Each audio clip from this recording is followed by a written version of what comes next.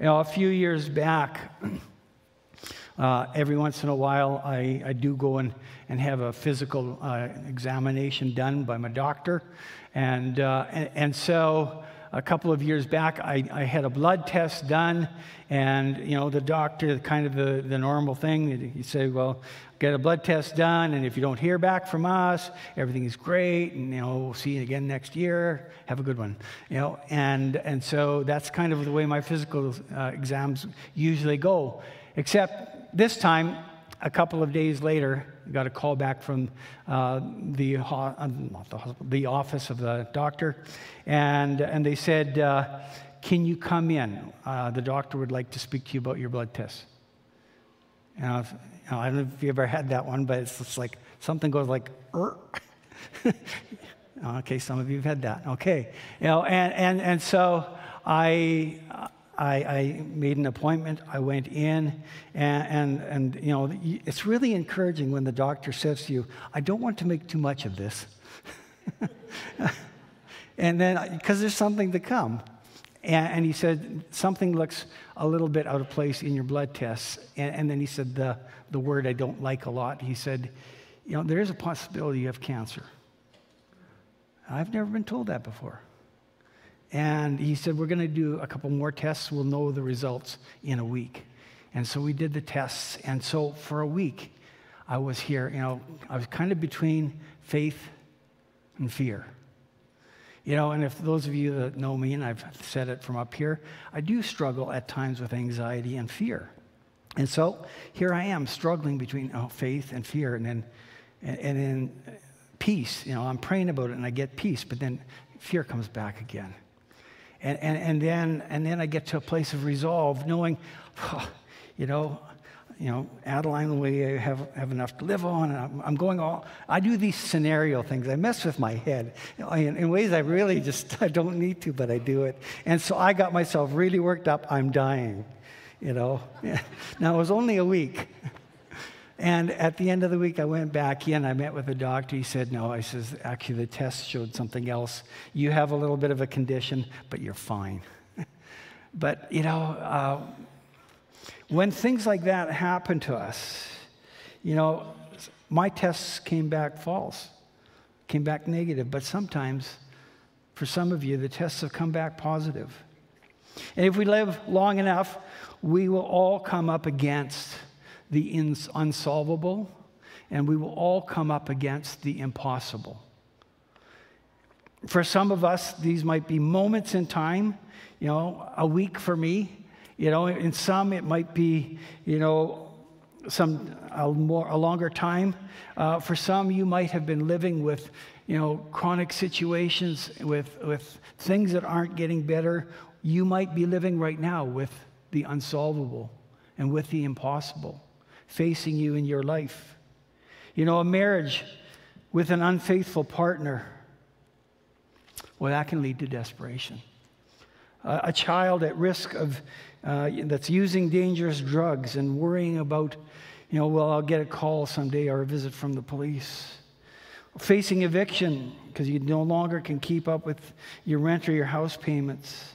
Or people that you thought were your friends who've betrayed your trust or humiliating you.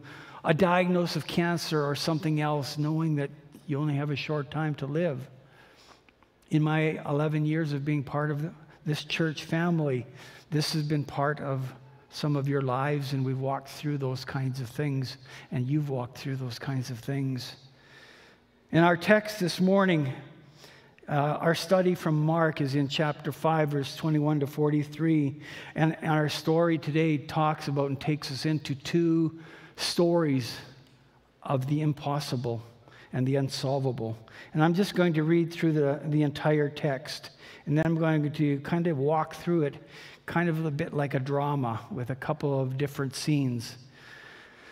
And it says, when Jesus had again crossed over by boat to the other side of the lake, a large crowd gathered around him while he was by the lake. Then one of the synagogue leaders named Jairus came, and when he saw Jesus, he fell at his feet. He pleaded earnestly with him, "My little daughter is dying.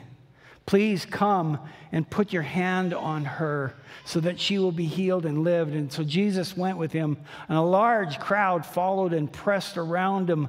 And a woman was there who had been subject to bleeding for 12 years. And she had suffered a great deal under the care of many doctors. She had spent all that she had, yet instead of getting better, she grew worse. And when she heard about Jesus, she came up behind him in the crowd and touched his cloak, because she thought, if I just touch his clothes, I will be healed. And immediately her bleeding stopped, and she felt in her body that she was freed from her suffering. And at once Jesus realized that power had gone out from him, and he turned around in the crowd and asked, "Who touched my clothes?" "Well, you see the people crowding against you," his disciple answered, "and yet you asked, 'Who touched me?'" But Jesus kept looking around to see who had done it. Then the woman, knowing what had happened to her, came and fell at his feet, and trembling with fear, told him the whole truth. And he said to her, "Daughter, your faith has healed you. Go in peace and be freed from your suffering." And while Jesus was still speaking, some people from the house of Jairus, the synagogue leader, came and shared, "Your daughter is dead. Why bother the teacher anymore?" And overhearing what they said, Jesus told him, "Don't be afraid, just believe." He did not let anyone follow him except for Peter, James, and John, the brother of James. And when they came to the house of the synagogue leader, Jesus saw a commotion with people crying and wailing loudly. And he went in and he said to them, "Why all this commotion and wailing? The child is not dead, but asleep." And they laughed at him. After he put them all out, he took the father's child and mother and the disciples who were with him, and he went in where the child was, and he took her by the hand and said to her, "Talitha cum," which means, "Little girl, I say to you, get up." And immediately the girl stood up and began to walk around. She was 12 years old. And at this they were completely astonished. And he gave strict orders not to let anyone know about this. And he told them to give her something to eat. So last week, Brad was teaching on the story of the healing or the freeing of a demon-possessed man on the other side of the Sea of Galilee. And there Jesus, and Brad said, Jesus pushes back evil with his power, and he invites people with his love. He pushes back evil with his power, and he invites people with his love. And going back 1 week earlier with the story of the calming of the sea, Mark's story of that experience, it demonstrates Jesus' power. He said on one hand, he's got power over all of nature. And in last week, he has power over the demonic realms. And today, Mark tells us that there is an intersection of our faith and Jesus' response in the face of the impossible. And so that's where we're going to go this morning. And like I said, our story has a couple of scenes as it moves along. And so setting the scene, Jesus has just crossed back into Galilee, and he is immediately he is surrounded by a massive mob of people who wanted to gain something from him. And at this stage in Jesus' ministry, he was still like a current rock star. Everybody wanted to see him. Everybody wanted something from him. Everybody was crowding around him. And they followed him everywhere. And so we get to scene one, and it's Jairus' desperate plea in verses 21 to 24. Now Jairus was a synagogue leader, as we read here. So he was not a Pharisee, he was not a religious leader, but he was kind of like the manager of the synagogue. And so he was a person with influence, he was a person with status, with expertise. But unlike the other religious leaders that Jesus so often came into conflict with, Jairus was a man who still believed in Jesus, who was still listening to what Jesus was saying rather than shutting him out. and like the other religious leaders, basically just cutting him off and recognizing that he's a threat to our system, and so we've got to deal with him. Now, Jairus was actually a believing man, and he was in a hopeless crisis, but he believed. He had faith that Jesus could do something, and so he came, and we see his dire circumstances because he came and he bowed down at Jesus' feet, begging and pleading. And he said, Jesus, if you will just come and lay your hands upon my little girl, she will live. Wow. Isn't that great? Isn't that faith? Like, if you will just come, and if you'll just come and touch her, I know you've got the capacity. I know you've got the power to do that. I know that she will live. You know, likely Jairus had either seen Jesus doing that or heard about Jesus doing those kind of miracles. Possibly he had even been there when Jesus touched the leper, the unclean leper, and healed him and saved him. And he was thinking about the same for himself. And so we read that Jesus went with him. And a great crowd followed along. And then the scene changes. And there's an interruption on the way to Jairus' house. And I want to just kind of interject here between these two scenes that most of Jesus' healings and his miracles and his parables and a lot of his teaching happened while he was going or while he was on his way to do something else. And much of what we read that happened as a result of in Jesus' teaching happened in the interruptions, in the interjections. I'm going to come back to this at the end, but this is a good place to say that when people came bringing their needs to Jesus, he stopped what he was doing, and he took time to listen, and he took time to step into their point of need with them and for them. And if you're listening today, this morning, thinking, I just can't go back looking for help one more time. I just can't go back looking for help one more time. Just think of this. Jesus always stops. Jesus will always listen. He gave us that invitation in Matthew 11.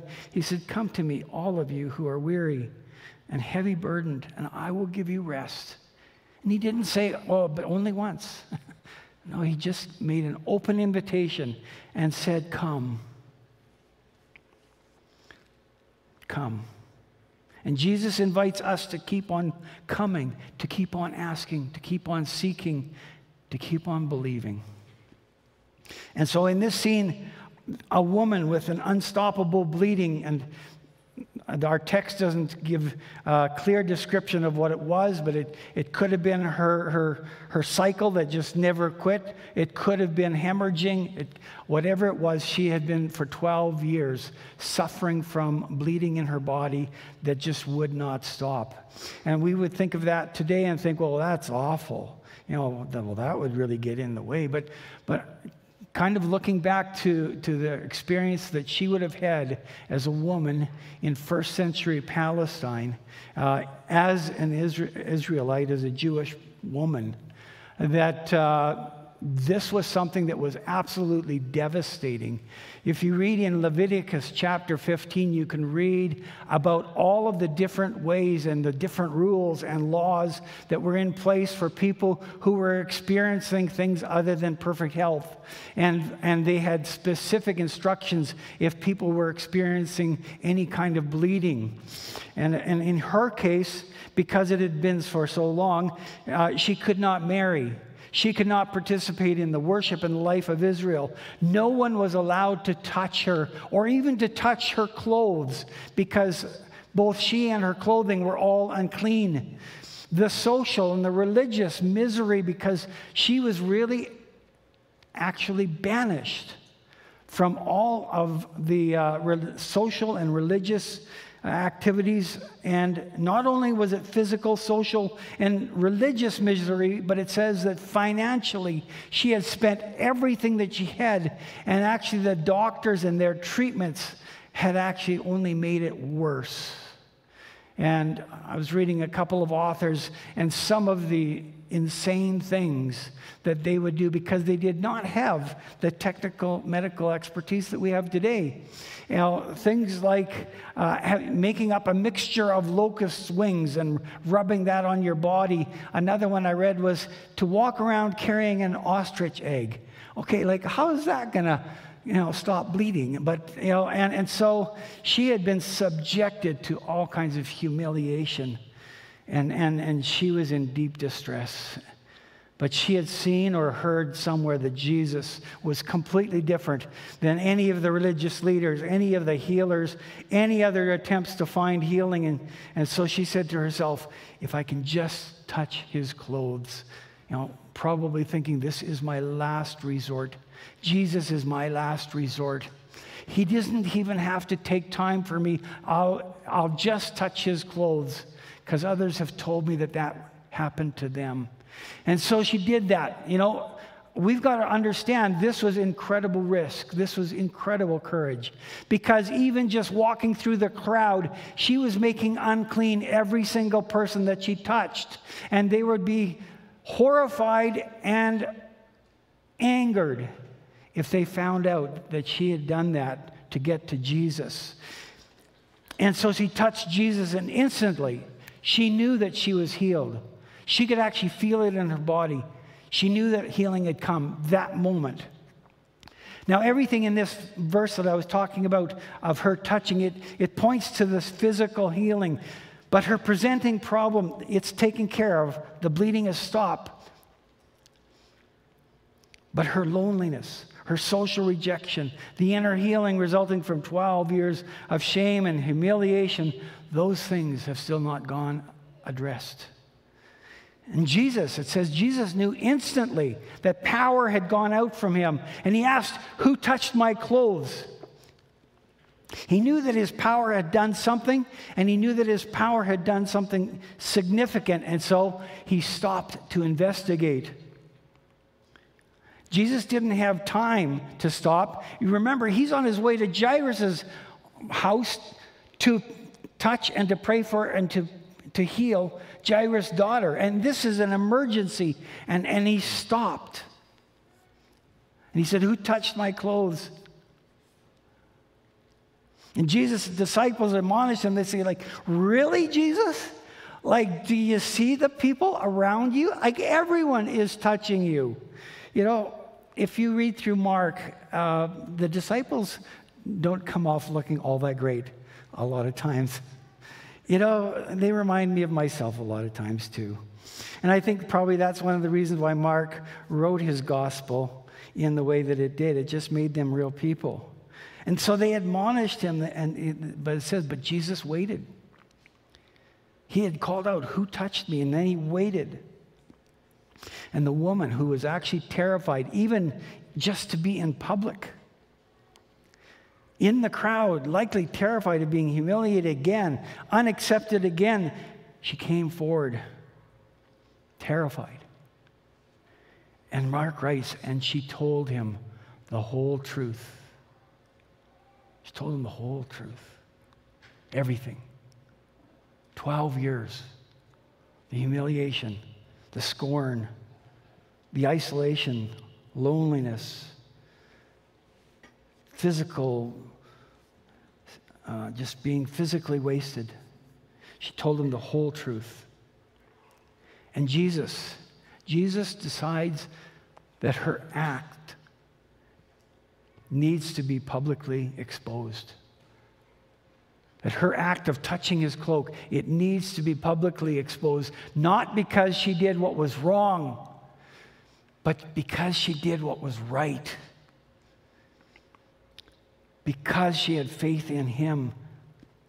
He wants to help her to take her courageous act of faith to another level, not just a healing touch, but complete wholeness and relationship with him and with her culture and with her people. And so her humiliation, it's been public knowledge. And her healing must be public knowledge as well, so that she can be fully restored into her community. And her public confession and a pronouncement of full healing of Jesus can facilitate a healing that goes far beyond the physical problem, because it has spiritual and social dimensions as well. And this reminds me of Psalm 34, verse 18, where David writes, he said, "The Lord is near to the brokenhearted and to those who are crushed in spirit." Folks, that's our Lord. If that's where you are today, feeling hopeless, feeling crushed in spirit, just know the Lord is near. And can you imagine, after 12 years of isolation and alienation and feeling utterly worthless, Jesus responds to her and he says, "Daughter." We don't understand the weight that that carries. For a man to say to a woman that he doesn't know, "Daughter." He says, "Daughter, your faith has made you well." And the word "well" here, the Greek word is sozo, and it means far more than just physical healing. It means rescuing and preserving and forgiving and delivering and making whole. And R.C. Sproul, a commentator on the book of Mark, writes and says this about her faith. He said, "Her faith was not the effective cause of her healing." So it was not her faith that caused her healing. He said Jesus was. Her faith was the instrumental cause of her healing.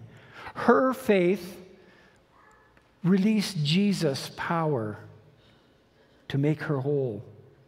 And he writes, he says, it's just like justification. We are not made right with God because there is any inherent righteousness in our faith. Faith is called the instrumental cause because it's the tool by which we grab hold of Jesus. And Christ is the effective cause of our salvation. It was Jesus who was the cause of her healing. But he says to her, "But your faith released the healing to be able to happen to you." And he says, "Go in peace and be freed from your suffering." And the word peace here, it also carries a lot of weight, because the full meaning is very much like the Hebrew word shalom. And Jesus dismisses the woman into a new life, a life of well-being, of right relationships, and peace with God. Go in peace signals the beginning of a journey out of hopelessness and into wholeness. And then we get to scene 3. It's too late. Jairus gets the report from people at his house, "Your daughter is dead. It's too late. Why trouble the master anymore?" You know, I want to just ask, at what points in our lives have we reached the point of asking ourselves the question, why trouble God anymore?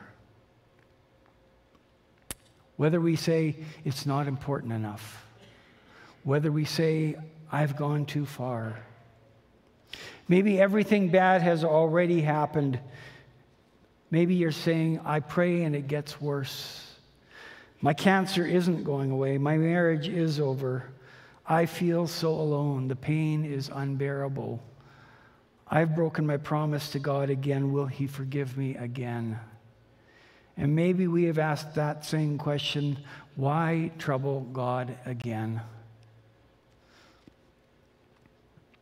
Friends, there's never a time when we stop troubling the Lord, because there's never any trouble for Him to hear us and to wipe away our tears. We might feel at times like, God, I've asked you so many times, or God, I think I'm too far this time for your forgiveness. I've ruined things. It's never too many or too far for a touch from Jesus. And Jesus turns to Jairus and he says, I'm kind of interjecting this, but he says, I know what they're all saying. He says, but don't give in to your fear. Keep on believing. Keep on believing. Just keep believing. And Jesus said, you came to me when your daughter was on the doorstep. Now she's over it. He said, his words really had the implication of just believe this isn't over yet. I'm not done. I'm not done. And so scene 4, we get to the house, and they come to the house, and the crowd is followed there, and the professional mourners were already there. And in first century Palestine, when somebody died, it was the law, the religious law, that you had to hire mourners, professional mourners, to help to mourn the loss. And even the very poorest of people, they still were required to hire at least 2 flute players and 1 wailer.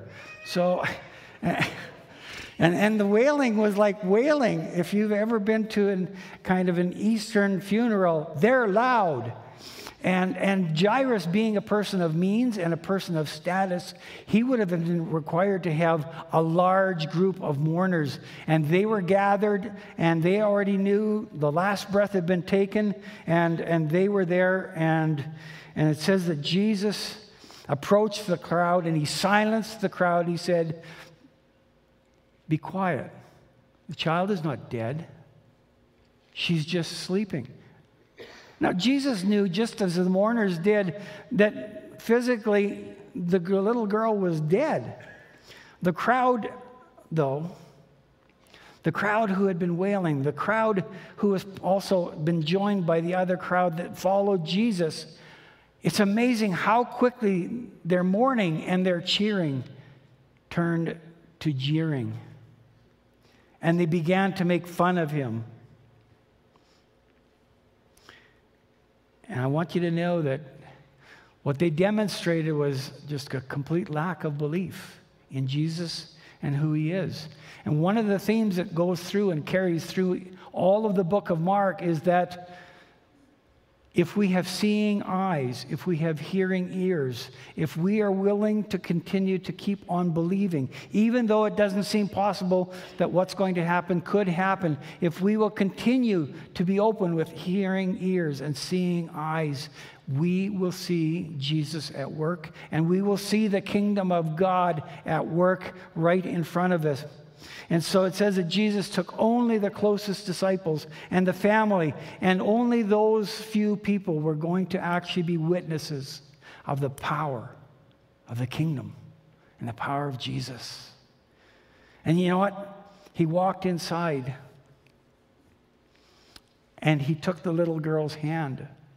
This is the second time in about 15 minutes that Jesus has become ceremonially unclean.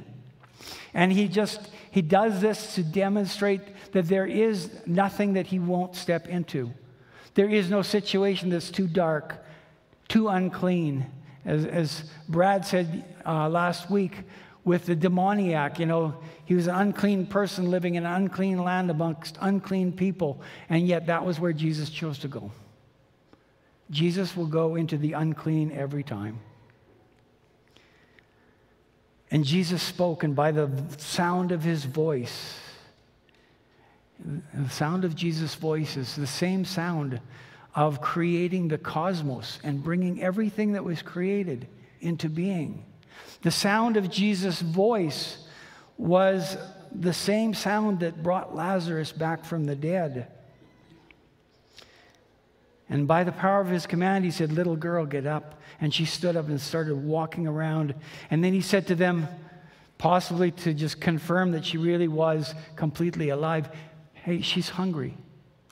Give her something to eat." So where do we go with this morning? These two experiences. What does our faith do? Well, faith releases. It releases the power. It releases the power over lost causes, the power over loss. It releases Jesus' power of life.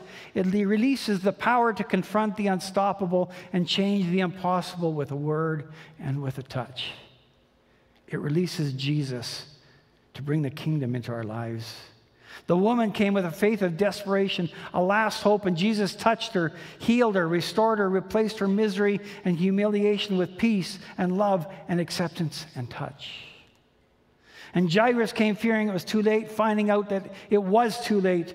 But Jesus encouraged him to hold on. He said because he wasn't finished yet. And with a touch and with a word, Jesus showed him that he had the very power of resurrection. In the book of Hebrews chapter 12, the author encourages us, and he's just given us a long list of people who demonstrated incredible faith in the things that they did and the things that they witnessed and the things that happened in their lives. He said, let us fix our eyes on Jesus, the author and the perfecter of our faith, who for the joy set before him, he endured the cross, scorning its shame, and he sat down at the right hand of the throne of God. Consider him who endured such opposition from sinful men, so that you will not grow weary and lose heart.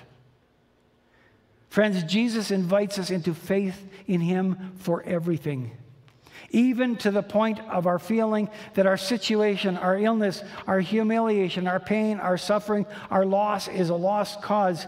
Jesus is willing to touch the experiences, the failures, the fears, the hurt, the lies that make us feel like we are too unclean, that we can never be touched again.